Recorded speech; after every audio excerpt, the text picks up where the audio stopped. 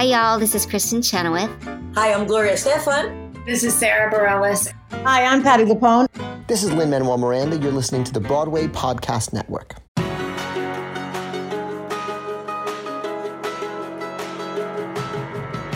Welcome to the Theater Podcast, intimate personal conversations with theater's biggest names. I am Alan Seals, and this podcast is with Stephen Sater, the author and writer of Alice by Heart and Spring Awakening, and he's won Tonys, and he's won an Olivier Award, and he's won a Grammy for Spring Awakening, and his story is incredible. I know I say this about like, oh, this person's story is really cool, but this dude didn't go to school as a young kid in Indiana due to health issues, like literally wasn't even homeschooled, he was saying, and is now one of the most well-educated, well-rounded people I have ever spoken to. I mean, you kind of have to be as a writer, I think. But he had a serious injury in his early 20s, which we go into. And during that time when he was literally immobile, he taught himself ancient Greek. And that is what he used as the basis for Spring Awakening, which of course we know has become this huge hit with lots of tours, and now it's opening in Asia, and it's all over the place. So the conversation is just incredible. So Stephen, if you're listening, just thank you. And as always, before we get into this, please visit me online at thetheaterpodcast.com. Follow me on Instagram and Twitter, theater_podcast. Leave a rating, leave a review, tell your neighbor, and show your support for the podcast via thetheaterpodcast.com/Patreon. Now, please enjoy this episode with Stephen Sater. Here you go. 1, 2, 3.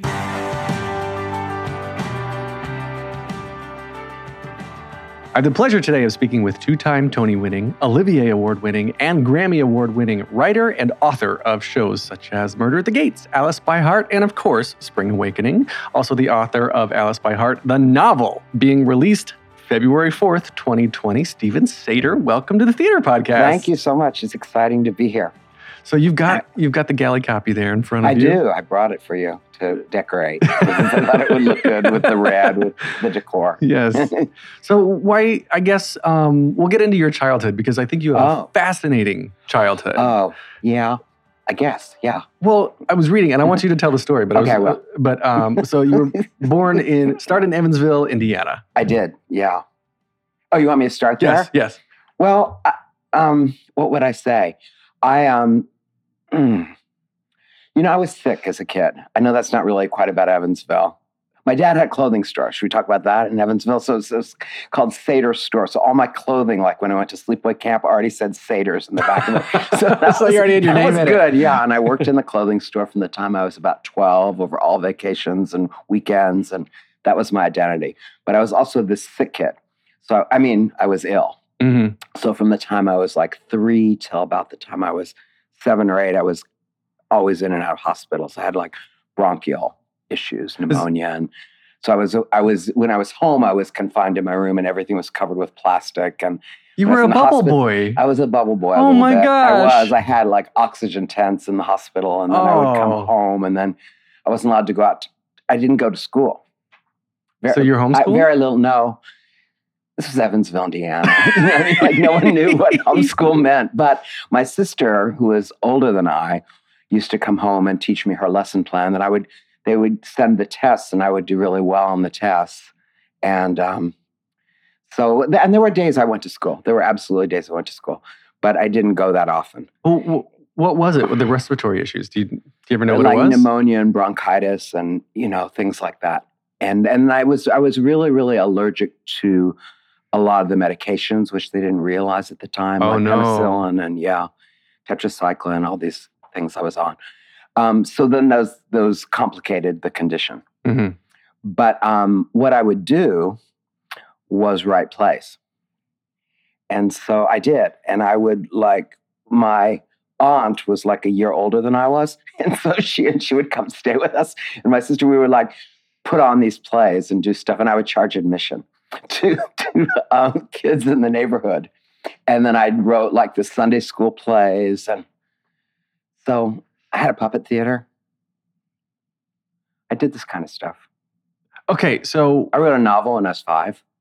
What? I know I'm telling you all these things as if they were accomplishments in life, but Writing. My mother like pulled out this novel that I had printed at age 5 on like, that blue lined notebook paper or just paper.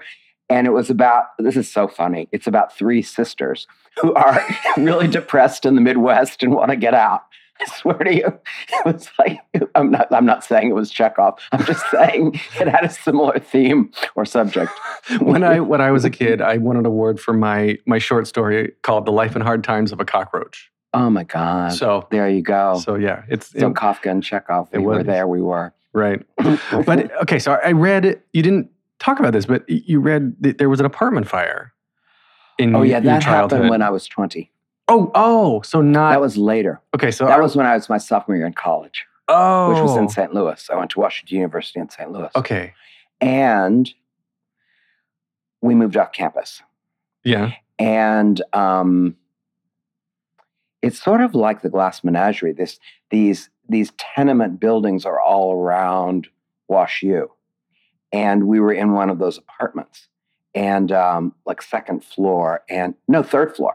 And what happened, there's a fire started in the building. And this is an awful story, but it's real. I woke, like this smell woke me up. And I remember my first thought was like Helen Keller. Somehow it's like as a little boy, I'd read some book about how Helen Keller woke up and she smelled the fire and she got everyone out of the house, except I couldn't get out. I was like trapped. My bed went up in flames. My door was all flames. So I was trapped out, went out on this balcony. And someone yelled up, the fire department's been called, just wait there. And I remember I just had in my bathroom, I said, it's getting hot. And that next instant, like the glass of the French doors blew out at me and my robe went up in flames. I was on fire. Ooh. So I have to throw up, and someone screamed, jump. How tall? What floor was this? It was 3rd floor. Oh. In an old tenement building too. It was high, and I had to like leap up on this balcony and then jump. And I did. And I shattered and fractured a total of 14 vertebrae, and I broke my arms and my wrists, and I was all burned all over, and it was like a traumatic episode. Well, it wasn't good. The reason I brought this up is because it was like kind of aside from being a traumatic experience in your life anyway. Yeah. But that's kind of the turning point, at least I was reading, right? When you decided, during recovery, when you decided seriously you want to pursue the arts. Yeah, I was in the arts. I was always a good student without having to do that much work. I was like that kind of person who went to public schools. I discovered acting in high school and forensics. I was like in forensic society. And so at WashU, I was just doing all these plays and taking classes. But then I had, I think what it was, it just made me feel that everything I'd been attached to was ephemeral. And I had written this, I was taking a James Joyce course. And James Joyce kind of took the Odyssey and kind of updated it to the story of 2 men, in present day London, which was 1920. Mm-hmm. And I wrote this version of trying to do to Ulysses between my teacher and me. And it burned up. So everything burned up, all that, and he had no copy. And I thought, wow, I just have to start learning about things that are more lasting. And I was being turned. I was on this striker frame. It's like an ironing board that gets turned every 2 hours. Yeah. So from my back to my stomach. And at 4 a.m., this nun was turning me and she said, God saved you for a reason. And it just went like this electric charge through my body. I remember the moment. And thought, wow, I have to do something. So I taught myself ancient Greek. Yeah.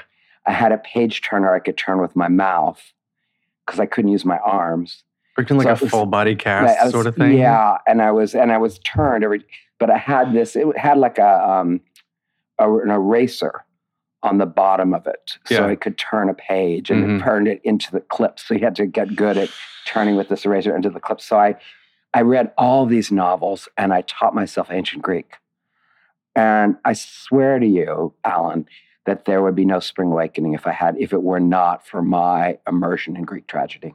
Really? 100%. Because Greek tragedy offered me a model of how songs could work in a different way than the way we think of them in musical theater. That the songs were not forwarding the story, but that they took you deeper into an investment, that they deepened the story, and that the songs were the story of I thought that youth was like a city on fire. And that so that the young people could be singing as a chorus. It's very Ulysses. The songs are internal monologues. So it's like modernist 20th century literature. But then when you go in, all the kids can be singing in Touch Me, or all the kids can be singing I Believe. They can be replacing in West Side Story, Tony and Maria would sing the last song of the act. I didn't want that. I wanted Melchior and Wendla to be there and the kids to voice what was within them. And that comes from Greek tragedy. It's just the origin of it in me. Yeah, so it's like the Greek chorus. Yes. Yeah, totally. Because they sang. Yeah, I can totally see. Now that you said that, I want to go back and listen to the soundtrack again. I was like, yeah, I'm playing it in my head right now. I can totally hear that. Yeah, that's incredible. And then, okay, so that was 20 when you had the... But I was age 20, yeah. Yes, I wasn't 20. thinking about Spring Awakening. Right, obviously. That was a while ago. And then, so when did you go to Princeton? You studied English lit at Princeton. I did. So I spent a long time in this hospital, and then I came out and I went back to school for 2 years at WashU, and then I went to Princeton for graduate school in English literature. And I was I was like really studious and good student at this point, but I also was truant a little bit and spent time in classics in ancient Greek. I had this amazing professor there who always said to me, you look at these Greek tragedies, that one moment they say sex and the next line is death. It's always sex and death. And when I was working on Spring Awakening, I thought, wow, Act 1 is sex, Act 2 is death. I did. You think I'm kidding? It's true. Well, it's very true. Michael Mayer and I used to talk about it. Yeah. Well, okay. So then, you worked at NYC, come out of Princeton, work at NYC. Yeah. But you were still writing plays, but you're working for a literary agent at the time. I was, and I was getting nowhere, but that was good. I mean, it was what it was. Right. Yeah. I had this play called Carbondale Dreams that ran at this theater. It was called the Kaufman Theater. It was on 42nd Street between 10th and 11th. And it ran there for like a year and a half. It was in a 99-seat theater, so it wasn't like it made money, but it was running. It was like selling out, So at what point, so you get out of Princeton, and how old are you at this point? 24. 20, okay. And then at what point did you join, and I'm probably going to butcher the name, the Sokogaki International? Sokogaki, yeah. Okay. A few years later. What is it for those who don't know? It's a lay Buddhist organization. It's worldwide. It's like a great grassroots world peace organization. And that's how I met my wife, and it's how I met Duncan. Right, Duncan Sheik, yeah. Uh-huh. Right. Duncan and I chant. That was the first thing we ever did together was chant. Uh-huh. And I'll tell you, it was January 2nd, 1999. I went to his house to chant with him.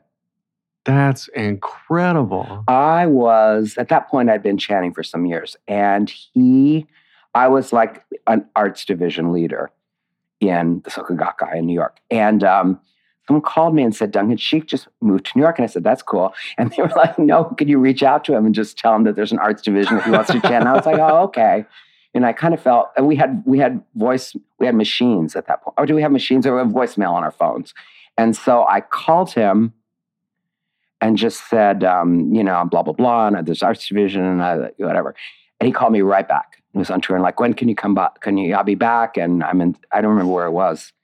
And I went to his house and we chanted and it turned into like a 5-hour meeting. We both still talk about it. It was like just this night of a lifetime. It was like a meeting of a lifetime. It just changed my life. Were you a spiritual person before then? You were talking about you were in a nun was spinning you. I picture you like on a roast. It's a little bit like that, being on a spit. Yeah.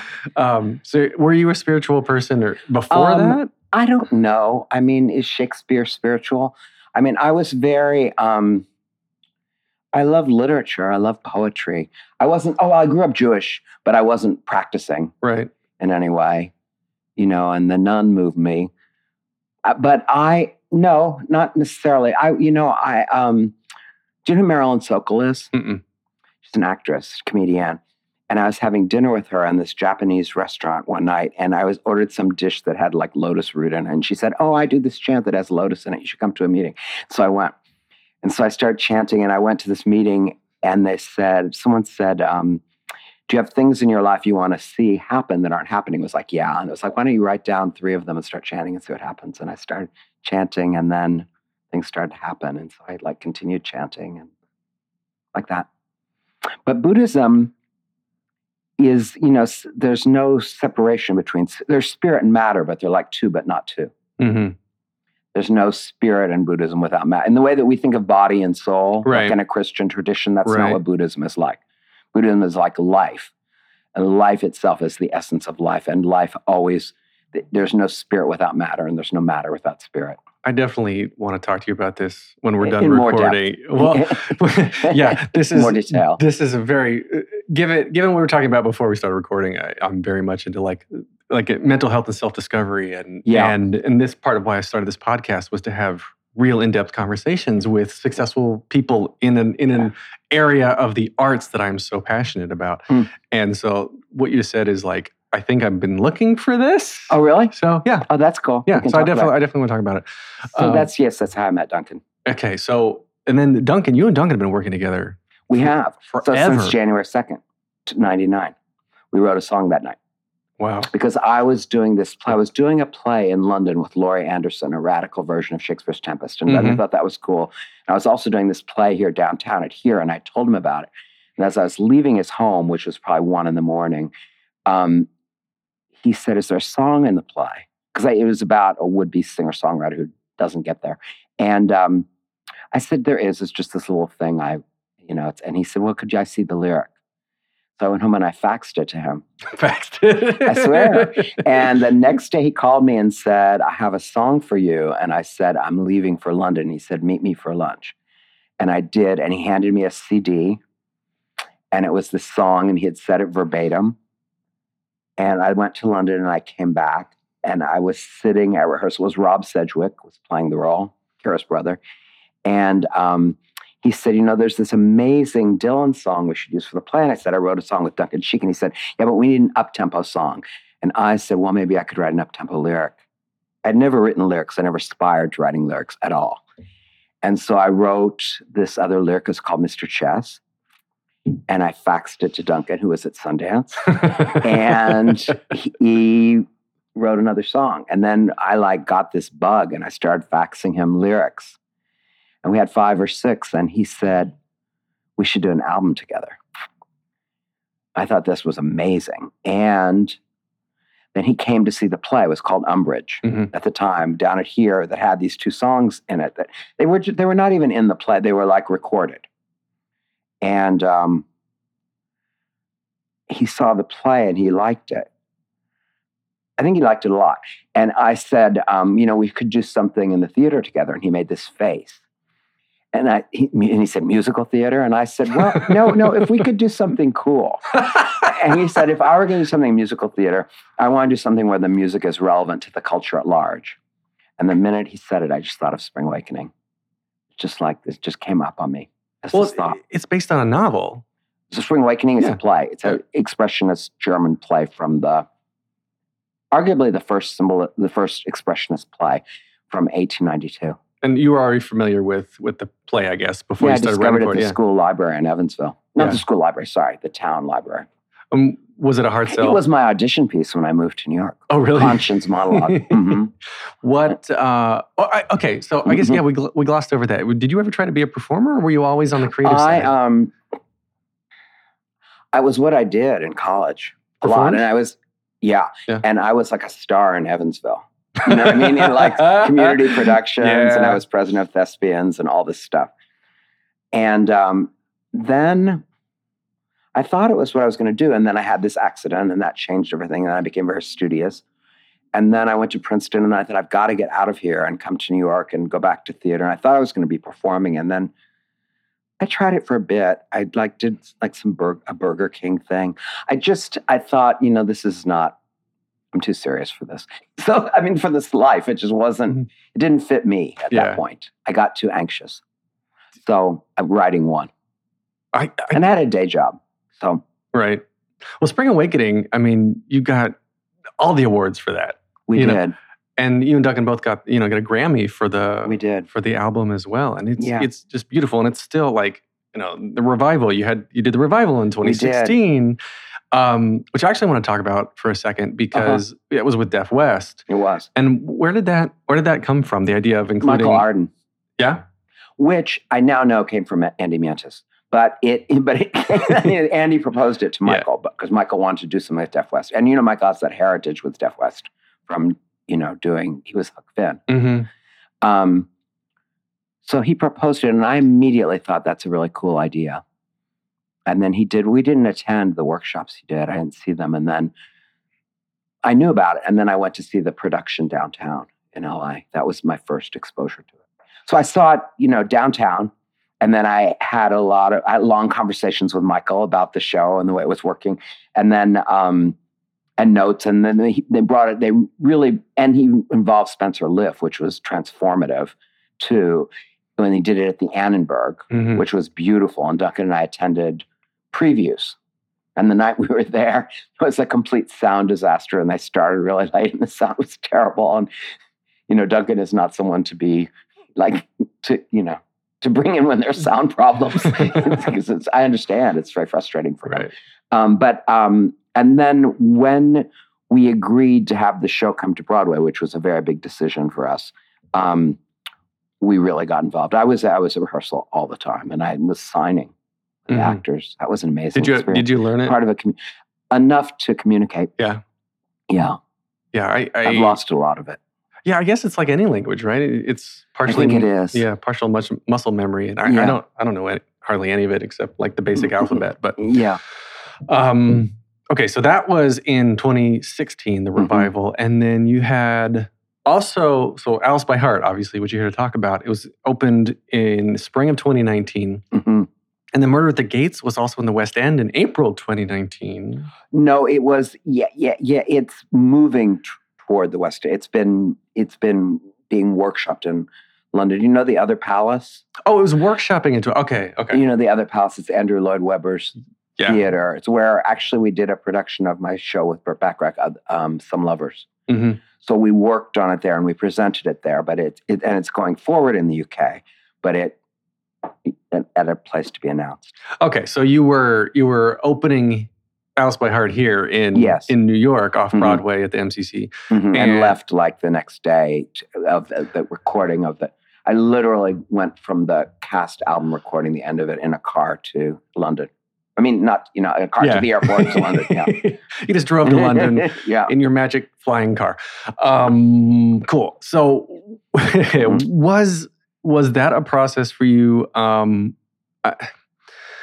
to work on both at once? Is it normal for you to have two projects or multiple projects kind of in the fire? And it was really hard. And I'll tell you, it was really challenging with this novel, the Alice by Heart novel, which I really put my heart and soul into. And I'm a book person, as you've just heard. Like that's what I come from. And I treasure books, and it's all.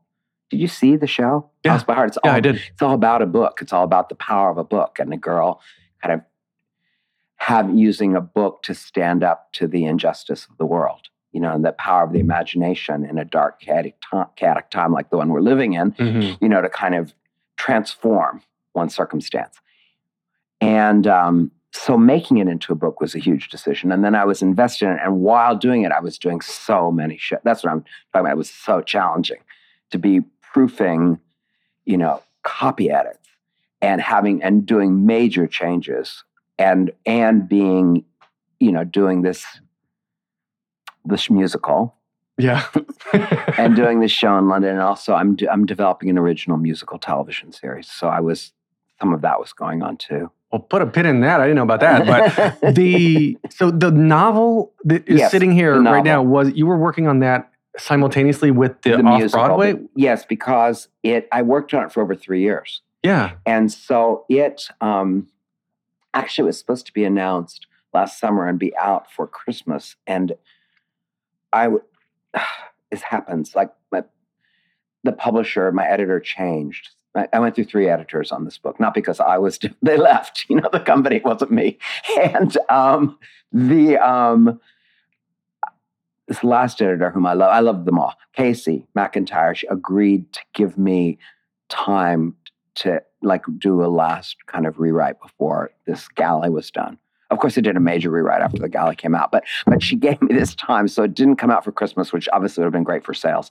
But it allowed me time after the show had closed to work on it for a few weeks.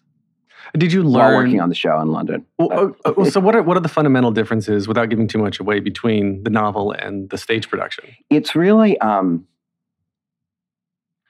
there's several key things. First of all, the form of a novel allows you to go inside someone's mind in a whole different way. And a musical allows you to sing what you're feeling. A book allows you to, the whole book, it's in third person, but it's first person. It's close to Alice. Everything is from Alice's point of view. And the novels I love, which I know are scary titles for others, but like Proust is my favorite novelist. Joyce is I love interior novels. I love being inside the thoughts and heart and mind of someone. And you're in the heart and mind of this young girl going through this book, going through this world, right? But also in the show, we kind of introduce the tube station, and you meet Alice and Alfred, and then we kind of go down the hole, and we're quickly in Wonderland. The book is really rooted in the historical fiction of this girl in a tunnel with these people around her and these soldiers coughing and dying, and her boy she loves ailing, and you're really in the tube station, and you spend much more time with those people. And then you do go to Wonderland, and you do have those adventures. But you also flash back to a lot of stuff that happened to her, how she met Alfred, how they used to run and play on the lawn, how they first did, perform scenes from Alice's Adventures in Wonderland, it's really sad to me. There's a scene where, a lot of children were evacuated from London, and Alice and Alfred were walking. This is a scene. It's like a flashback section of the book. And they're walking, and Alice sees the children, and she's so unsettled to see these children. He's like, come home, come home. And she has this premonition, and she says, Alfred, I'm sorry, I'm going to get emotional. I'm going to try not to. She says, we have to leave London. He's in the book, he's already been ill. Yeah. And so then he's gotten well, and now the bombing's begun. And she says, you can't, you have to leave. And he says, no, my parents, it's no different than you, and I'm here. And she can't insist. Right. Because it would break his heart. And she was right. Gosh. Those are the kind of things you can do in a book. Yeah, the book is, novels and books are different because you're allowing the reader to make up the scenes. You're painting the picture with words, but like what I see in my mind as I read is different than what you see. Yeah. And when you're watching a stage production, like we're all watching the same thing, and there's, I guess, less open to interpretation. But I like those kind of books too, where you can really get into the characters' motivation and their minds. And it's interesting you said that we spend more time with the characters in the tube station, because that was actually, if you want to talk about some of the criticism, the reviews of the stage production, it was that like the characters in the present day, I put in air quotes, tube station, were kind of like, we didn't really have established relationships with them. Yeah, I think it was hard, because we were doing the show, and we did a 90-minute show with no intermission, and we wanted to go on this journey in Wonderland. And that's the thing with musicals. Not everything stays, and in Spring Awakening, I was just Skyping with the, this is historic. They're doing Spring Awakening in Shanghai. And the actors playing like Otto and Thea and Anna, and Georg were asking me questions about their characters. I said, actually, I'm full of answers, because I have all these scenes where Otto is the butcher's son, and he has a crush on Anna, and Anna has no interest, but none of it survived. But the thing was, I'm not comparing the two shows. I'm just drawing a parallel. Spring Awakening was already 2 acts. You had intermission. You had time to develop the story in a different way. We are working on Alice by Heart again, the show, and we will profit a lot from what we learned. But it is certainly true that there will never be in the show the kind of detail or depth you can give to a character in a novel. Well, that's like why look at Harry Potter as 2 parts, and you have these long stage adaptations of novels that have to be 7 hours long, and they still leave things out. Yeah, it's true. It's really true. So the book follows the arc of the show, but you spend a lot more, you really spend time in the tube. And some of the scenes that happen, for example, the Duchess, you remember Noah Galvin, so indelible's the Duchess. There's a boy in the tube station, Dodgy, and it really becomes a question of, is this boy just dressing up? Is this happening to her in the tube? And you're in her mind, because the whole Wonderland is in Alice's mind, in both the show and the, book. But in the book, you really are in her psyche. So you're really wondering, like, is she losing it? You know what I mean? Like, what is happening to this poor girl? And she's going through this grief. So, are they the same age in the book? Like 15. Okay, so it's the boy. Kids. Yeah.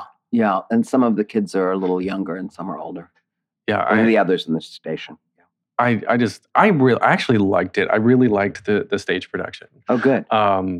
And I started reading. I got the galley copy from your publicist recently, and I started reading some of it. Yeah, I can. It's a lot to get through in a couple days. Oh, I understand. It's impossible. But yeah, I'm looking forward to finishing it. Yeah. So the finished book is better. It is. What people are ordering. I feel odd about it because I'm proud of the galley, but I did so much further work on it. Oh, really? Should I wait? Should I wait to finish it? Yeah, if you actually will read it later, it's better. Okay. The All right. published copy that you can, now, you can pre-order it. Yeah, I'll but pre-order you're not going it. to get it till February 4th. It's better, yeah. Okay, I will wait and pre-order the finished copy. All right, so let's go back to... if you saw Spring Awakening at the Atlantic, and if you saw it on Broadway, and I have seen it recently on film at Lincoln Center off Broadway, and it was beautiful. I've never been prouder of anything. It's so much better on Broadway. Like, we improved it. So yes, I know, again, I'm drawing this comparison, but between the galley and this, I kept working on it. Yeah, well, you should. And everything, even Broadway productions, when they go touring, they change. Like we did that. Yeah, the stuff always changes. And spring, like you said the Spring Awakening opening in Shanghai, some of the stuff didn't survive. Do you mean like some of the characters were cut or some of the story was changed? No. What I mean was that I was talking to them about, that on Broadway it didn't survive. Oh. I mean that Michael would say to me, we need to know more about Otto and Anna. And I would say, Michael, I've written these scenes for, 7 years. You know that they're not going to survive. And I want to see it again. And then I would write them again. And then we would be like, this is great. And then we would cut it. Because you had to get to the song. You had to, so... No, so it wasn't, there were no changes to Shanghai. It's just, I was happened to be Skyping night before last with the cast in Shanghai who were asking, as I get a lot now of people asking me, is this character or that character, like, is Anna gay? I get asked a lot now. For some reason, that's what I get asked. But people have their own views as they approach these now. It's the statistic I was reading the other day, and I'm going to totally butcher this. It's over the majority of teenagers now don't identify as, don't have a sexual preference that's binary. They are totally gender fluid is what they just call themselves now, whatever this generation is called. And I think that is incredibly admirable. And I wonder, I have 2 small kids, and I wonder what they're going to grow up like, because how long will it take before gay and straight just isn't a thing anymore? And you just are attracted to people. Yeah. Well, I hate to say this, but I don't mind saying this. I'm proud to say this.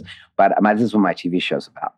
Oh, yeah? Yeah. Oh, that's amazing. So that's what I wanted to get to. Well, I don't know if I'm allowed to talk about it. It's been, because it hasn't been, it was announced a bit. Here's what I'll say. It's a non-binary love story, and it has its origin in Shakespeare's Twelfth Night. Okay. And it's young people. And it's a musical. Can you tell us what network we can look for it on? No, because we're shifting networks. But I can tell you, we are. But Ryan Seacrest is producing it. Mark Webb is directing it. My writing partner is Lauren Gussis, who created Insatiable. We have this great, and I've written songs with Duncan, and I've written songs with James Bourne, with whom I've written Murder at the Gates, and we have other composers on board too. So it's very cool. So it's going to be a musical TV show. TV show, yeah. Oh, that's amazing. Mm-hmm. All right. Full of angst and adolescent yearning. I love that. Okay. But it's very different because it's actually set in a college campus. So if Spring Awakening is about that woundedness of adolescence and that unrequited feeling, college is about getting laid. You know what I mean? College is about being free to explore it. And like, you know, so it's a comedy. That's why I look to 12th Night. Oh, wow. Yeah. Okay. I get college. The pain is the same. It's just that you look at it differently. Right. Well, you got raging hormones now and no parents to tell you no. Okay. But you've also written you're a songwriter. You've written stuff for Shirley Manson and Michael Bublé. And I have. So where did all this come from? All the TV and the songwriting? And because it's not pop music, but like it is. Well, I get, yeah. Well, in other words, I have never written with a musical theater composer. Like I have all these musicals, but look at the composers I've worked with. They're Duncan. It's James, who's, you know, this boy band guy from London, busted. It's Burt Bacharach. Pop music at Serge Tankian. It's not, and the other composers I've worked with in the pop world are pop composers. Like there are composers I really admire. Adam Gettle, you know, Justin Paul. I haven't worked with them. It isn't that I would, it's just hasn't been what's happened. That's fascinating to me because you come from this background of ancient Greek. I know. Tragedy, obsession.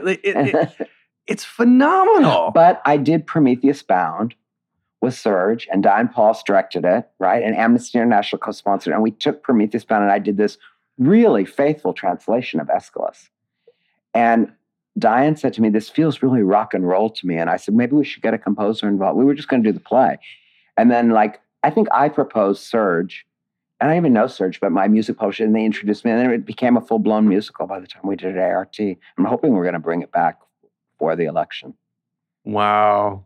Well, for a concert or something. Yeah, that was your story is just alone is incredible of how you like overcame your own tragedy to turn it into what it is now, and then like you have created this iconic show that still influences people. Like the adolescent people now listen to the soundtrack, and I'm 39. I still listen to the soundtrack, and I can find meaning into the songs that I didn't know, that I didn't see when I was 10 years ago when I was listening to it the first time. Yeah. So it's timeless. Like the coming of age, the adolescence, and I guess why that? Alice by Heart too is about adolescence as well. Is that a particular like area of interest? No, yeah, I guess so.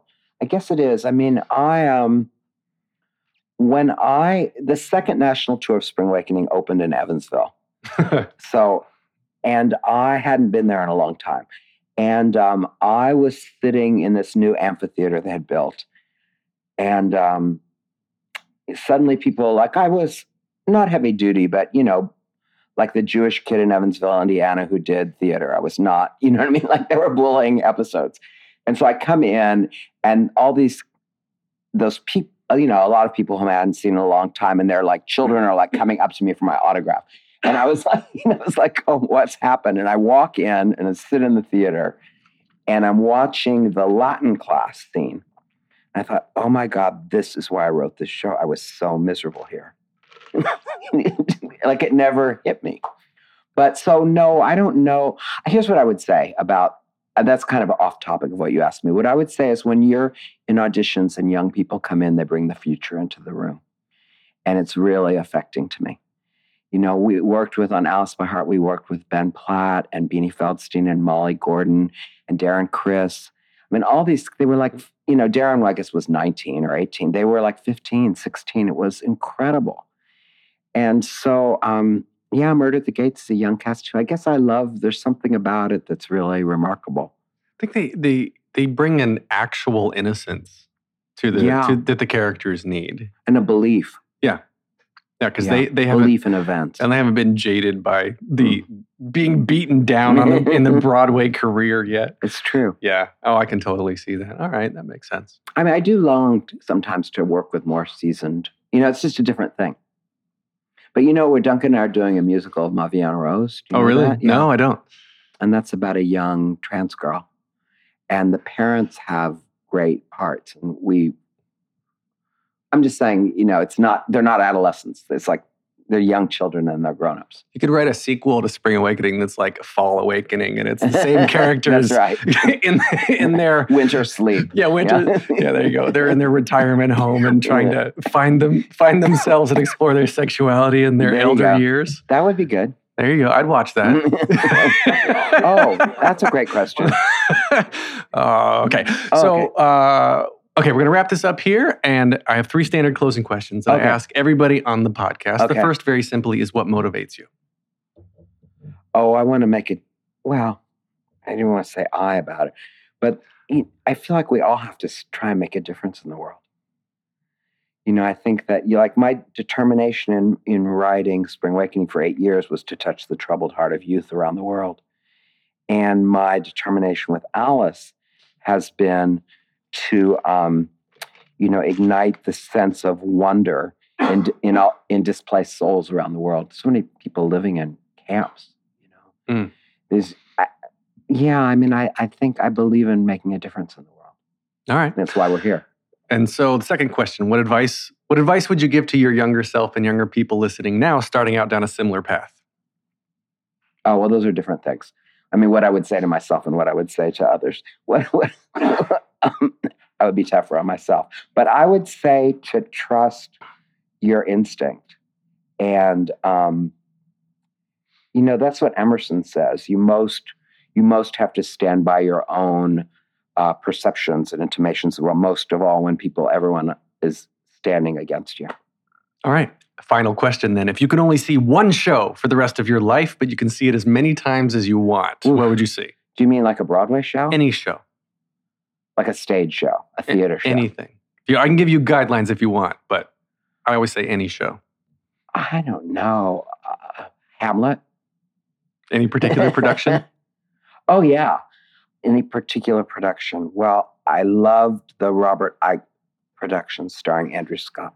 In fact, I saw it like 4 times. I saw it, and then I brought my son to see it, and then he was only in London another day, and he insisted we go back and see it again. And then I went with my agent another time. It was so beautiful.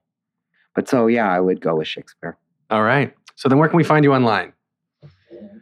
You mean like on social media? Yeah. Yeah, Instagram.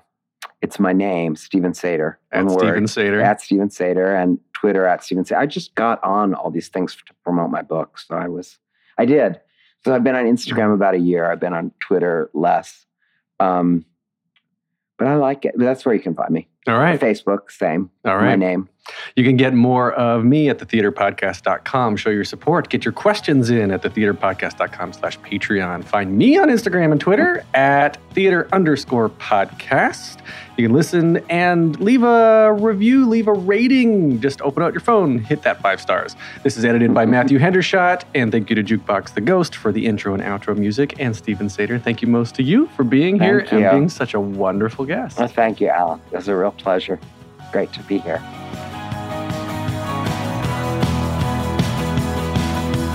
Take a deep breath, make the world a little colorful. Hey, it's Leslie Odom Jr. here on the Broadway Podcast Network to tell you about the Rise Theater Directory, a program of Maestro Music. Rise is a national online resource designed to connect and empower backstage and administrative and creative theater professionals from underrepresented backgrounds. If you work or aspire to work in the theater community, this can help you find your next project. And if you hire theater professionals, search the Rise Theater Directory to find your next team. Create your profile now and get more information by visiting risetheater.org. That's theater with an RERISETHEATRE.org, because only together we rise.